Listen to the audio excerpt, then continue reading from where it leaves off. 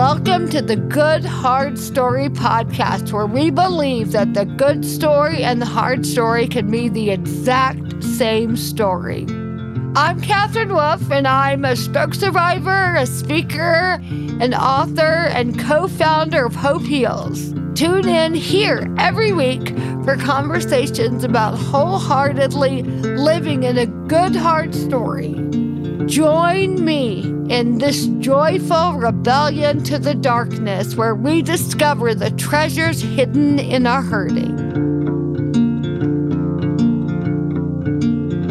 Hey friends, thank you so much for tuning in today. It's just a glorious day here at Hope Heals Camp, and we have two incredible voices with us today. Heather and Josh Avis are joining us live from camp on our back porch, and we are so grateful you guys are here. Yes, welcome, we're here. welcome. We're so happy to be here. And the amazing Jay Wolf is also with us. Hello. How are you? Hello, I'm good. good. To be here on the back porch. If sweating. for some reason you are not tuned in, listener, to Josh and Heather, you need to be. Mm-hmm. Their amazing organization called The Lucky Few is a national Down syndrome advocacy organization. They have written an amazing New York Times best-selling book, and above all are the parents of 3 remarkable children, and we're just so blessed that this week, not only are they here as campers, they are also teaching us, oh my goodness, they are the pastors to the volunteers at camp this week, and are this glorious blurring of the lines deal that we love so deeply, that everybody's kind of a camper, kind of a teacher, kind of a volunteer, all in one, and y'all are living that out this week. Anyway, we are all actually what you guys are embodying this week. That here at Hope Heals Camp, nobody's really just the teacher, or just the camper, or just the volunteer, or just the anything. We're all combinations of it all. The good hard life that we're all living, and we're just really, really blessed that y'all are here all the way from Redlands, California. That's right. What a beautiful thing. Amazing. Yesterday, as we watched in the beautiful welcome parade, the cars pull in from, Wyoming and Montana and Missouri and Michigan and everywhere in between. Of course, I am crying, just amazed that people would come from so far. But California would be just about the furthest of anywhere from Alabama. So I'm especially grateful for Californians who come all the way over here. Oh gosh, we're so grateful to come here. I think they said the furthest someone came was in California, but a city a little farther than ours. Yeah. Maybe by like 40 miles. We almost So won. close. We almost won the sad. farthest. Well, yeah, I know there's some Los Angeles and around. So I love also what you guys are doing is shifting narratives. Right. I love that language, and we want to hear some of the narratives that you're shifting, but also how those narratives have come from a story that's personal. And we so often talk about these personal stories that we share and are living feel oftentimes so isolating, nobody can understand them, or maybe it's just too much for anybody to bear, but usually there's a thread in them that is universal. And so what you guys are doing through the lens of your beautiful personal story is shifting these universal narratives and really painting a picture of a world where everybody belongs, which is a world I want to live in, a world we all want to live in. Yeah. So tell us sort of how this narrative shifting story started for you both. Sure, I'll take that one. So I think we're getting a little taste of the world where everyone belongs here at Hope Heals. That's for sure. I hope so. Oh, absolutely. So we came into parenthood. I went through some infertility, and we came through the adoption space. And it's a super long story, but the faster version to touch on like what narrative shifting means, where that came from, is we went with a private agency, said no to all disabilities. We wanted a healthy infant. My ideas around adoption have shifted significantly. That's the narrative that has shifted significantly for me in the last 15 years. And I thought, I'm going to get this baby and I'm going to take this baby, I'm going to run. It's not the way that adoption should ever be done. But that's what I wanted, a baby. My baby Right. for me is what I was pursuing. And so then we have this opportunity before us to adopt a little girl with Down syndrome. And a lot's going on in like a 2-week span, finding out about her. And in about a 2-week span, we say yes to her. But in that time, we were so opposed to bringing her home because there's this idea around Down syndrome that Down syndrome's bad and should be avoided. And like when someone gets a new diagnosis, inevitably people say, I'm so sorry. There's a lot of fear of the unknown. There's a lot of grief. And the grief part and all of that, that's not a bad thing. You got to go through your own journey, right? Like you got to journey it yourself, figure out how you're going to get on the other side of things. But we're terrified to bring this baby girl home. We know that we call her our scariest and best yes. We bring her home, and I just had a moment pretty early on. I'm holding her, and I'm thinking, what were we so scared of? Like all of this narrative that we were being fed about Down syndrome that would have kept us from adopting her, the narrative that kept her birth parents from parenting her, none of that rings true in our lives right now. And then we got deep into the Down syndrome community, and we're meeting parents and siblings and people with Down syndrome and educators and everybody connected to a person with Down syndrome.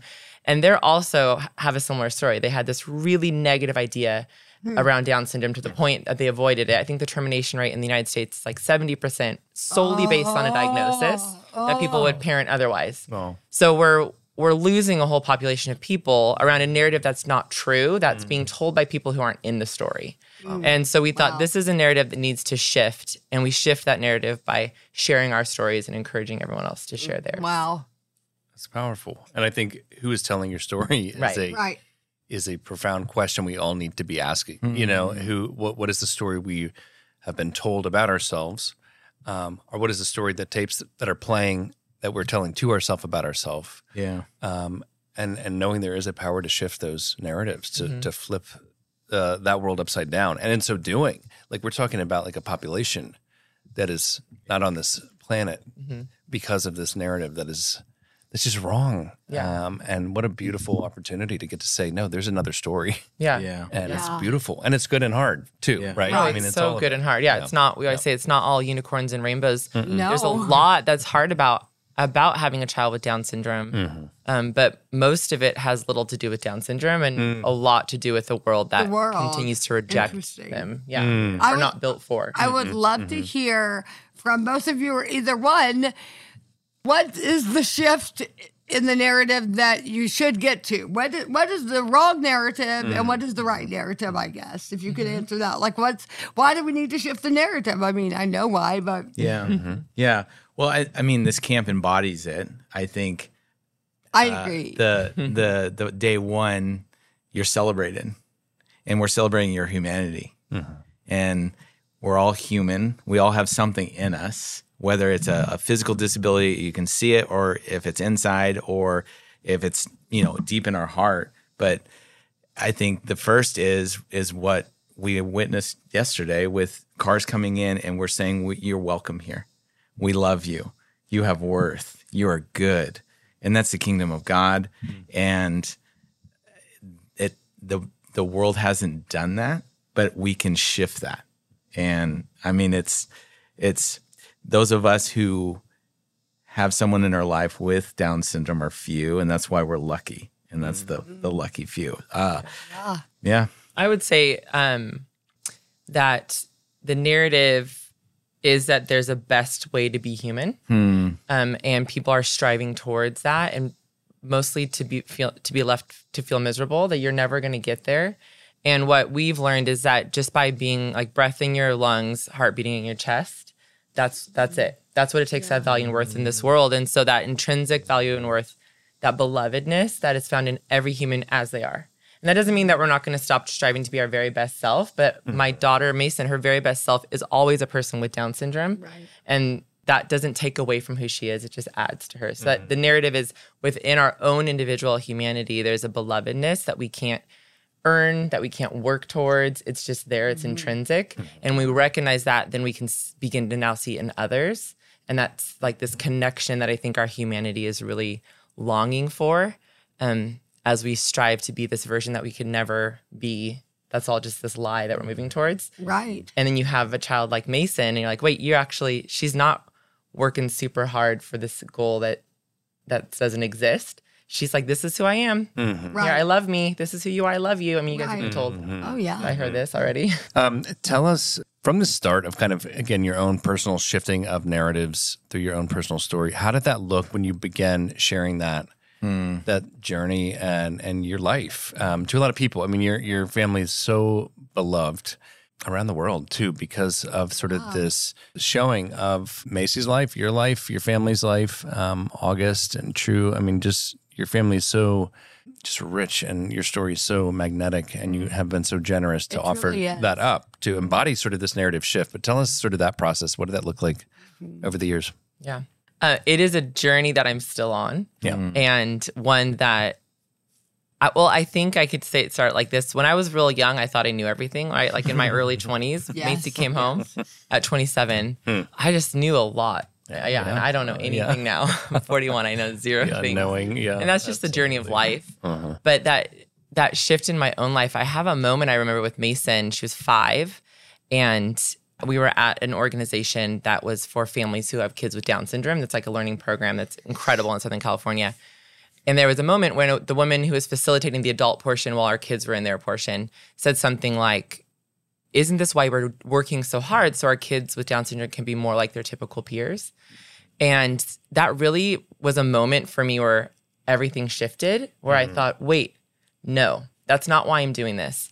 And why not? And what does it mean if that is why I'm doing this? And this Mason comes into our life with Down syndrome, and instantly it's like there's OT, PT, speech, early start teacher, try this vitamin, try this medication, all to what end? The end of her being more like people without Down syndrome. Right. So for those first 5 years, I was running on that treadmill, like, yes, we're going to do this. And again, it's not all bad. There's a place for all of that. Right. But I needed that shift to happen in my mind and my heart and really like rock my foundation of understanding, wait a second, Mason, she's not going to present like these other people with Down syndrome. She might not ever live independently. But she's going to be the best version of herself. And that really shifted for me. And then we brought home our middle daughter, Truly, who doesn't have any disabilities. And even in the way that we parent her, I'm so grateful that she gets to just be the best version of her, right? And so we're not pushing her to be this incredible athlete or the best at all these things and sacrificing her well-being so that she can reach some goal that we need her to have so we have status in this world. And then August comes into our life, our son. He's 6 years younger than Macy. And he's got some skills that he's already like far surpassed his older sister in. And I think if he was my first kid with Down syndrome, I'd be holding that banner of, look how good my kid with Down syndrome is because he can do things that kids without Down syndrome can do. But Mason really set that tone for me, totally shifted everything in how I move forward in the world as a parent, but also in interacting just with humans on a daily level and with myself, right? Like it's a freedom that she's offered me to be able to say, I'm going to do my absolute best. And that actually is enough. And I think we say that, but do we live it, right? Like, do we step into it? Right. Yeah. It's powerful to hear you articulate words around how Mason and August and True also have been your teachers. And that sounds like almost It's a universal thing. Disability has a way of being your tutor in life, your teacher, and it's. But that sounds almost like, I don't know, like trite or like how is that true? But then you really like are embodying. You live it in community.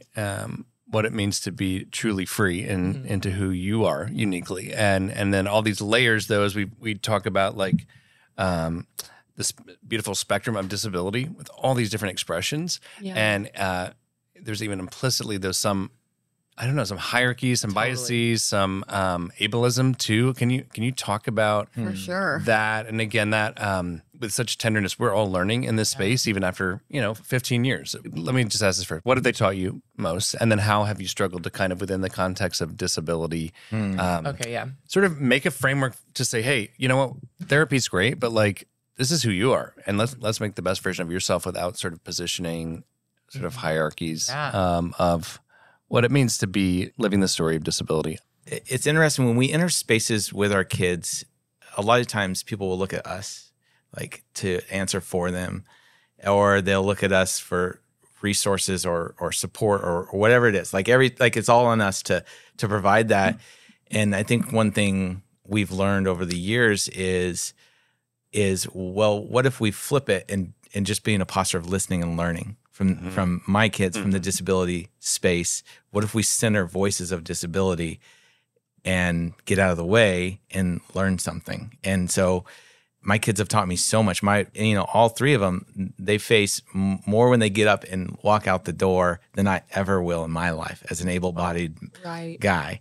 And so I try to model that for people when we meet them is, well, let's ask Macy. What are we going to learn from Macy? What are we going to learn from August? August has an incredible heart of discernment, and he's wildly intuitive, and he can pick it up really quickly.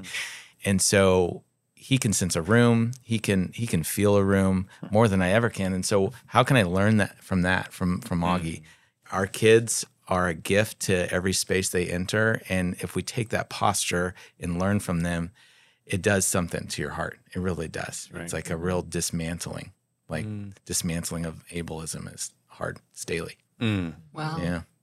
How have you found, again, that hierarchy or that ableism, even in all the spaces? The humbling reality is like, it's here. It's in this beautiful Hope Heals camp in subtle ways, in ways that maybe we're learning and wanting to acknowledge and undo. Less. Yeah, but hopefully. But that's just kind of how the world is built, how systems are built around that, and how do we, as people of an upside-down kingdom, sort of acknowledge that and try to build something different? Like, talk to us about that. I feel like people of faith true people of faith long to create a world that is more like Hope Heals Camp, where people are just bringing who they are to the table, and that's enough. Yeah. And the intrinsic value, is that what you said? Intrinsic value. The intrinsic value of each person that God created. So there's something that happened, that shifting that we have seen in the last few years, and it's very slight, but what we have seen is now the words "the lucky few" are associated with Down syndrome, and that didn't exist before. And that is a shift that's not us. It's very humbling to watch. Wow. And so it's so cool. Celebrate. So I think celebrate. In going from Down syndrome equals, oh, I'm sorry, Down syndrome equals, oh man, you're in for a hard life ahead, to when new parents find out they're having a kid with Down syndrome, they Google it, and then something like The Lucky Few comes up, or a book comes up. That's amazing. Or something in the social media space that it's amazing to watch. It's like this camp. It's like, oh my gosh, this is magic. And it's a tiny little space. I mean, but it's a drop in the bucket, like you would say. Right. And that's, God that keeps us going. Drops. Yeah. Thank God for that. So that's the shift that we all want to see. And in the disability space, in this camp, in the posture of, oh my gosh, I get to be here. Oh my gosh, I get to experience this. Wow. That's like the upside down kingdom. It is. Yeah. It's beautiful. I would love to hear y'all speak to the faith traditions have really messed this up in a lot of ways. And I don't know hardly anyone in the disability space who hasn't been pretty wounded by truly well-meaning fellow believers who say really bizarre stuff, and maybe some of the hijacking of the narrative that needs to happen is from people who just don't get it, but think they have a biblical, in quotes, answer for the suffering. Has that been y'all's experience? Is that people wanted to, pray for healing, and you're like, this is nuts? Yeah. Absolutely.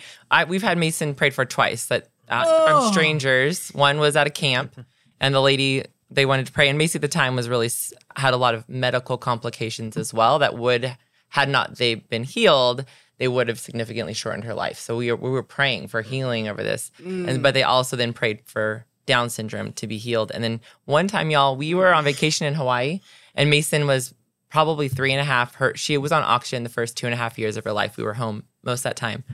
But we made it to Hawaii as soon as we could. And we're walking on the beach, and this family stops us. They want to talk to her. And she's this cute little girl with Down syndrome toddling around. I didn't see any other person with Down syndrome. So, yeah, we're chatting and asked them what they do. They said, we're missionaries. I'm like, oh, in Hawaii. I'd love to know more about that. But then they, that sounds condescending. Sorry. I think that's great. It's like, no, good. they need Jesus there for sure, but not about Vic. yeah. Not about Heather can be a little spicy. Right. But then they said, can we pray for you? I'm like, yeah, we love prayer. And they also like laid hands on Mason and started praying that God healed her of having Down syndrome. And I'm like, dear church people, you don't get it. And if you don't get it, just lean in and listen. Like, this is not the time to be talking. And if you don't, I feel like with the church, there's like logistically, it's hard to get people with disabilities in a building. Like, are there ramps?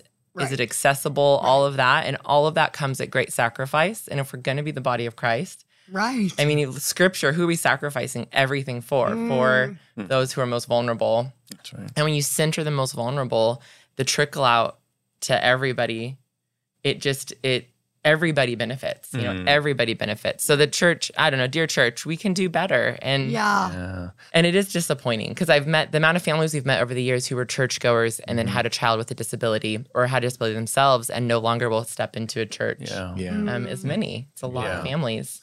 Very sad. Yeah, and I think it all interrelates because if there's not the story of disability centered in the church, then you don't know what's needed. Hey, I assume I need to pray for you to have a better life because you want this life, right? So this is the assumptions we make about what is a good life and what is the best version of life and how can I intersect my faith with this need that I assume you have, but actually maybe if I met you and you were in the community with me, I would understand what your real needs are, what your desire is for your life and what gifts you want to offer and how you want to be known and how you want to contribute.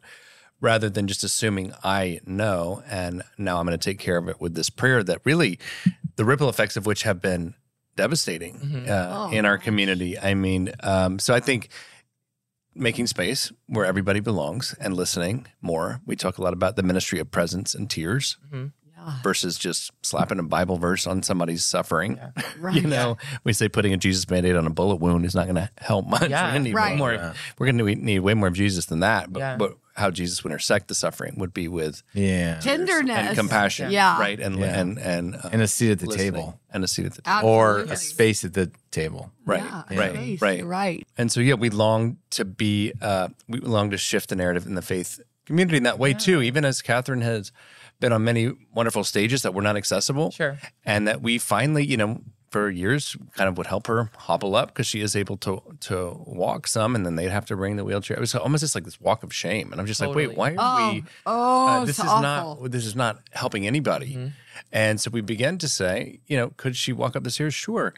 Is she going to? No. Because out of solidarity, we're going to say, let's find a way. And really, I mean, it gives me chills. Churches have built ramps for her to be there that now create a place for everybody who benefits everybody to have. And what I found is I wanted to come in with like guns blazing, like, no, in solidarity with my brothers and sisters. And usually it's me simply unpacking that. And they're like, oh, I get it. Absolutely. Almost never are people like hostile and weirded out. It's more like we didn't think about it. We never thought about it. And I'm like, how could you not think about it? That's so stupid.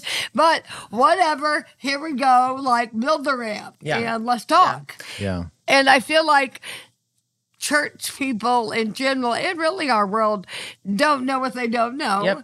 And so we got to teach them. And then once they know, I say, once you see, you can't unsee. You can't go back. So it's a trail you are blazing. Well, and this is interesting too, as you're talking about Mason's health issues that are separate but related to her disability and her Down syndrome and all these things, and sort of this idea too of the spectrum of what it means to be human, right? Also what it means to experience disease and sickness. And so sort of all that's been lumped in this category, right? Disability, sickness, disease, all bad. Right. Let's pray it all away.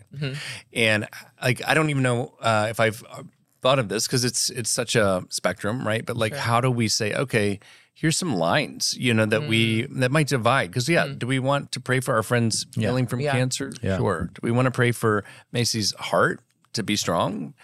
Of course. Yeah. But here's where the line shifts. And I think so often we've just, we've been taught to just lump all these things in that are not this idealized version of what it means to be human, and make sure we pray and push people towards that. And the line is blurry sometimes in people's mind. But how would you all think through or articulate that to folks who are meaning well, and all of us who want everybody to live their full best and good life? I got a few things. I do too. So great. Hold on to it. Okay. You got it? Love Okay. it. I got Duke it out, marriage. See us do it. Go for it. Permission. So as we get older, I think more absolutes tend to go more into the tensions of both and that's what we're talking about in this podcast, right? For sure. And so I have had a hard time moving from this Western dualistic thinking of it's this or that, it's black or white, it's yes or no, you're saved, you're not saved, to even just you can walk, you can't walk, like disability or not. And I have moved into more of a, is there a third way? And I think disability opens a massive door of there has to be a third way. But I think our Western culture and our theology and our wiring and our conditioning and our ableism has always said, well, yeah, you just walk through the door. You just walk on the stage. And it's like, oh no, wait a second. Let's back up. The lines are blurry. I love that you guys are not shy of controversial questions like how does faith and disability mix, and how does this idea of where is the line, like you said, and it's very blurry, it's nuanced, and I love that Mason has Down syndrome. I love that August has Down syndrome, but I also would never want anyone to not be healed of it's tricky. It's like sickness, yes. And that's what I think it makes it a messy space. But if you're vulnerable and you're a learner and I think story changes everything. That we can sit at this table and we can talk it out. And a lot of that is like just with proximity of listening to someone and getting to know their story. That's right. Yeah. Yeah. That's good. There's a man by the name of Lamar Hardwick, and he wrote a book called Disability in the Church, and he's an autistic pastor. And in that book, he talks about how people ask him these questions about like healing or not. And he has things to say about that, but this line stuck out to me. He said, we're asking the wrong question. It's not, are they being healed? It's, are they here? And so I think it's an issue of starting with our own heart. Like it's got to start internally. And I think for people leading churches, it's got to be on the leadership level, and it's got to be foundational. And you had brought up this idea of ableism. And the reality is, just once you're introduced to disability, it doesn't like snap undo ableism in your own life. It needs to be recognized that in our society, every church, every school, every community, everything has been built on the idea and for able-bodied neurotypical people.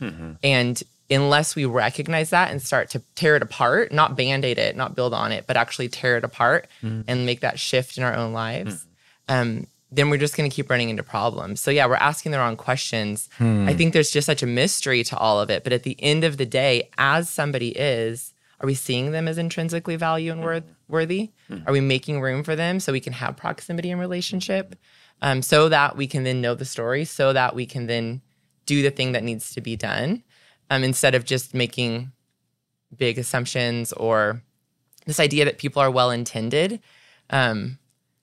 I think there's a place for good intentions, but if we're not asking what's the impact of our actions from those intentions, like we got to take it that next step, then there might not be as much opportunity for growth and for healing and for community and for all of us to be restored to one another and to this thing that Jesus and God created called the church that meant to serve a purpose, that I will just real blatantly say isn't serving, isn't doing it. The big C church. Not everyone knows what that means. But.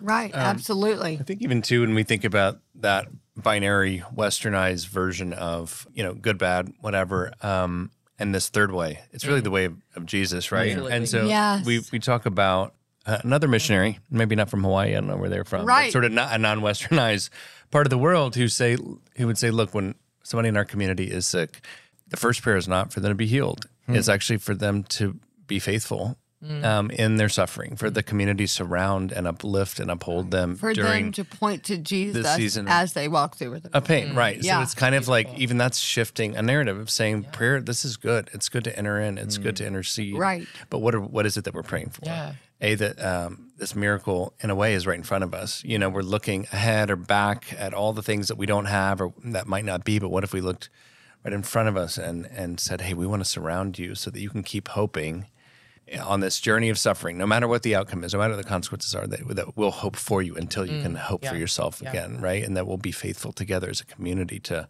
walk through the suffering with you. And that's just different. And it's way harder than just saying, hey, cross our fingers, maybe it'll go away. And I mean, that's great. Of course, nobody wants, wants cancer suffering, and suffering and totally. sickness. But that's just that narrative shift changes everything. Everything. I've written 2 children's book, and my second one says, align exactly who you are is exactly who we pick. And I think it's like along those lines. Love that. When somebody with disability is coming into a church space, or when any of us walk in a space, how great is it when you walk in and the host in the room is like, oh, I'm so happy you're here.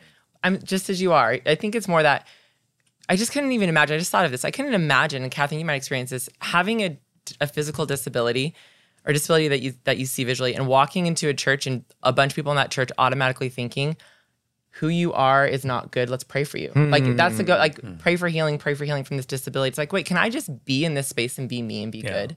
And yes, maybe the person with the disability longs for healing, and yes, that is a good step if that's what's happening. But can we just enter the space as good? You're here. Yes, you're here. Exactly who you are is who we want here. It's beautiful. I love that line. Exactly who you are is exactly who we pick. I can remember reading it when it came out to our little 5-year-old. I think it was about 3 years ago or less. It was last year. Oh, it was just last year. I had another one come out 2 years ago. Yeah. It's been 10 years. So Okay, good well, too. Everybody go get both of the books. What are they? Tell the names where to get The them. children's books are different, a great thing to be, and then everyone belongs. Oh, they're most wonderful, good. beautiful works and so meaningful. And just knowing you guys in your heart changes how I read the book. So I'm like, they're in it, they're living it. This Same. is powerful. I mean, the story is half of what the book means to me, even though it's all for sure. And it's about like a talent show too, which we're actually going to have tonight at camp. We are. We're going to do one May tonight. get some of your kids Right. participating. That's right. And it made me think too, when you were talking about going to churches and saying like, can you get you up on the stage or whatever it is? At the end of the book, I'm giving it away, but it's 1,000 words and you can read it real quick. Right. It's a picture book. But at the end, a person comes up who's a wheelchair user and can't get up on stage. Right. And the girls have to say, the space is the problem, not how you get around. And I think that's what it is. It's like, as church people, as people who love the Lord, navigating the space, as non-disabled people navigating the space. Like Right. the space, the people with disabilities, if your go-to is that's the problem, there's something like your heart. There's something in your heart. Oh that my needs to gosh, shift. so agree. There's something in the culture that needs to shift. That's the starting point. You know, so many times when I've spoken at a church that is older, say built, 100 years ago or something, the weird, super vigilant church lady is like, I'm so sorry, we'll need your husband to walk you onto the stage and have your wheelchair there to you. I'm like, no, I'm so sorry. We're going to need to figure it out. We don't need to do it that way anymore. Yeah. And it's just such a picture to me of like, a lot of things have happened in the past that we're going to need to change. Yep. Yeah. That's not like some glorious, elevated thing. That was messed up then and it's messed up now. So tear it down. Yeah. I mean, even the language around, it's interesting. There's just language is obviously so powerful. And in this moment in time, like language has the power to just explode minds and relationships and trigger people, all of that. I mean, it's wild. And yet even language that we put around these beloved communities can transform. But even language that once served us all shifts and people kind of like have a different take on it. And this is newer conversation to me, but I think it might be helpful for folks listening. But even like the idea of special needs, which is just a totally, typical term, it seems like in this community. But, it was explained to me like that term doesn't really serve anymore because this idea that your need to be human in a space, to eat, to have access, that's not special. That's a typical human need and right. Right, And so it's a human almost right. putting language around that meant to be helpful and distinctive or whatever is really creating this otherness and this sort of condescension of like, okay, well, your version of that is really, we're going to have to do some things to make that happen. And, that was so just helpful with humility to say, that's That's not special. That's what it means to be alive. And you're here and you're human. And let's make a place for you. And if the space doesn't work, let's make it work. Let's build something different. Let's build a stage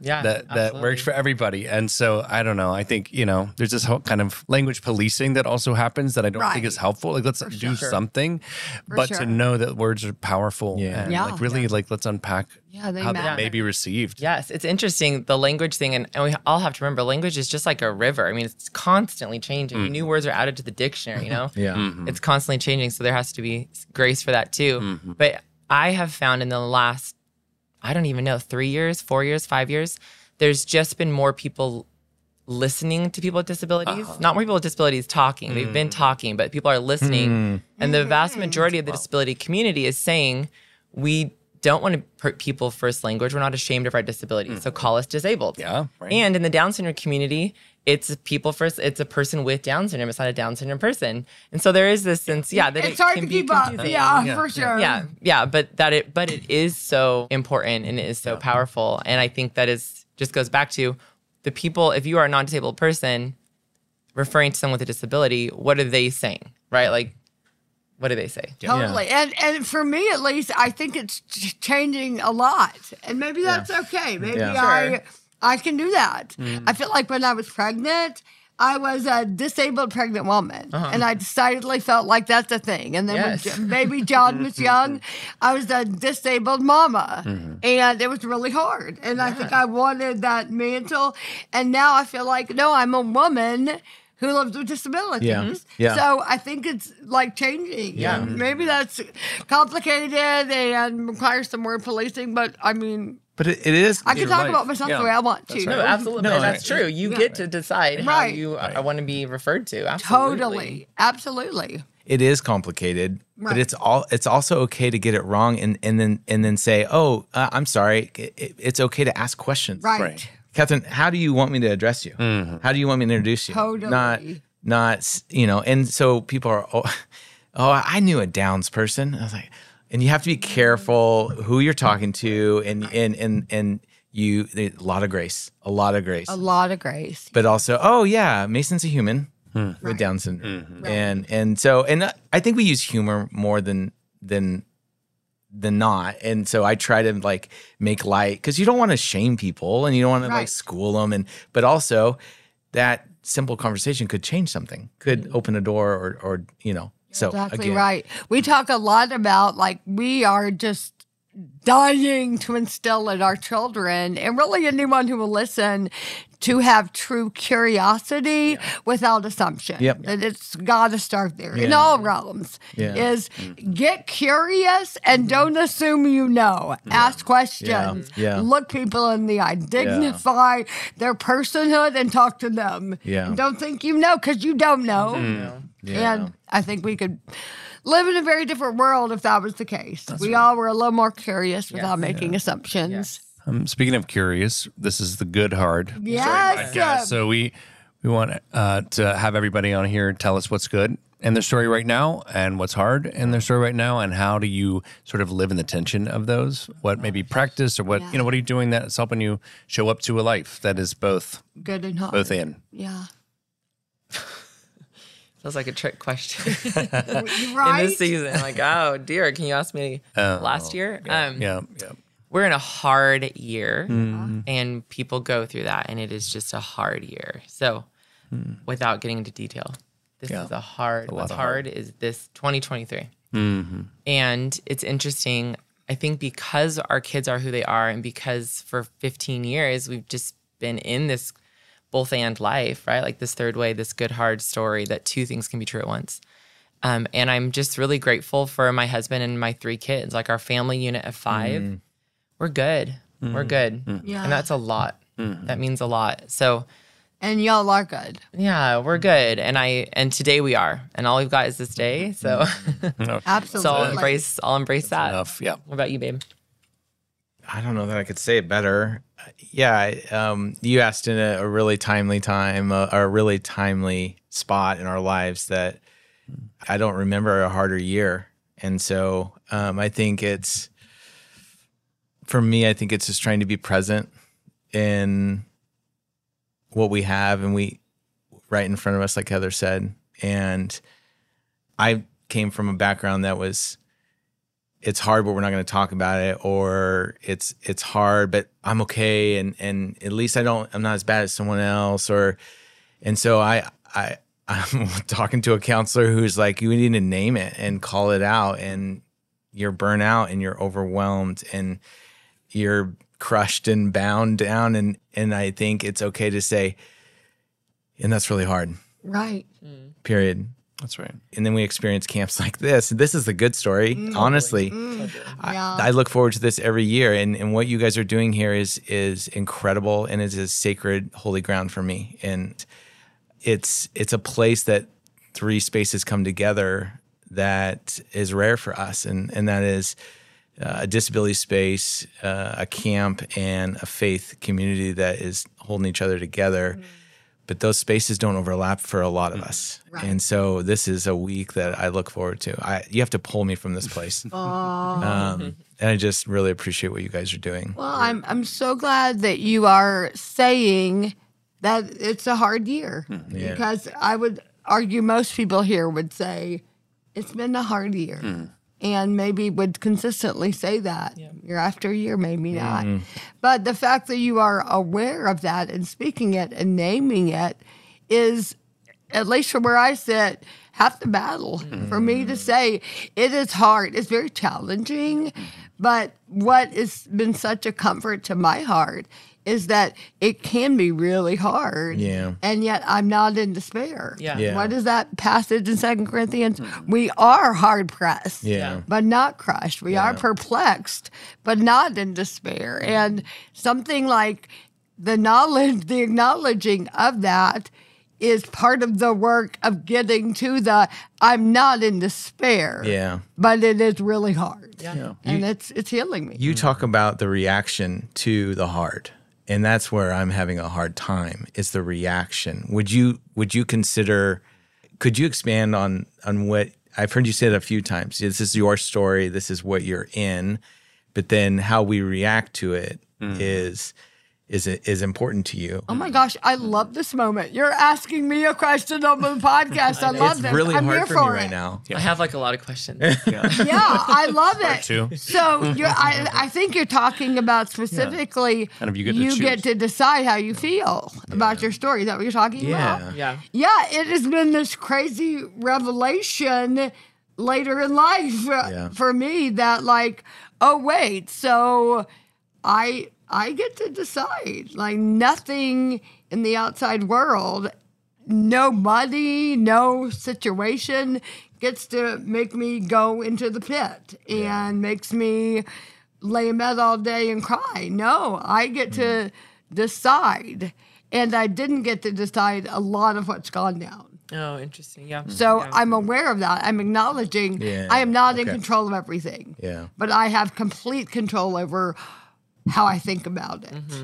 And that is the superpower that we all have in our own heads, is we get to decide now I'm here and I own it, I acknowledge it, and I get to decide how I'm going to think about this. Yeah. And I think that for me, even this morning in our session, my prayer cry was like, Lord, here I am, but don't let me miss this because I'm here. Which is so tricky, because it's like I'm here, but I don't want to miss that I'm here. But being here may be, in fact, me able to miss that I'm here. No, let me be awake to this. And I think that's really all of our prayer. And because it's so hard, we're like, I can't feel anymore. I got to numb it and not feel, because it's so heavy and hard.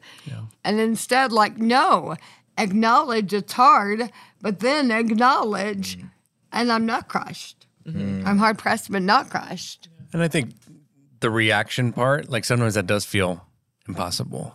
Like, you guys are dealing with grief and loss and compounded things that have nothing even to do with disability, much of it, right? And so none of us get a quota on suffering because we have some hard things in our story. For sure. Plenty of other stuff happens. It's really hard. And so it does feel harder and harder to say, I'm going to choose a different way. I'm going to choose to narrate this differently. It's like, I don't even know if I can keep showing up to this. And so even that reaction feels almost out of our control a lot of times. But I think it is our individual agency and choice eventually of how we creatively show up to our life, the life that's right in front of us, not the one we had or the one we might have, this life in this body, these limitations, right? But we do that in community. Yeah, that's so good. My that's a friend really can good. say, you know what? I see all of the loss, and I can't believe this happened to you, and I'm so sorry. But like, we're not going anywhere. Yeah.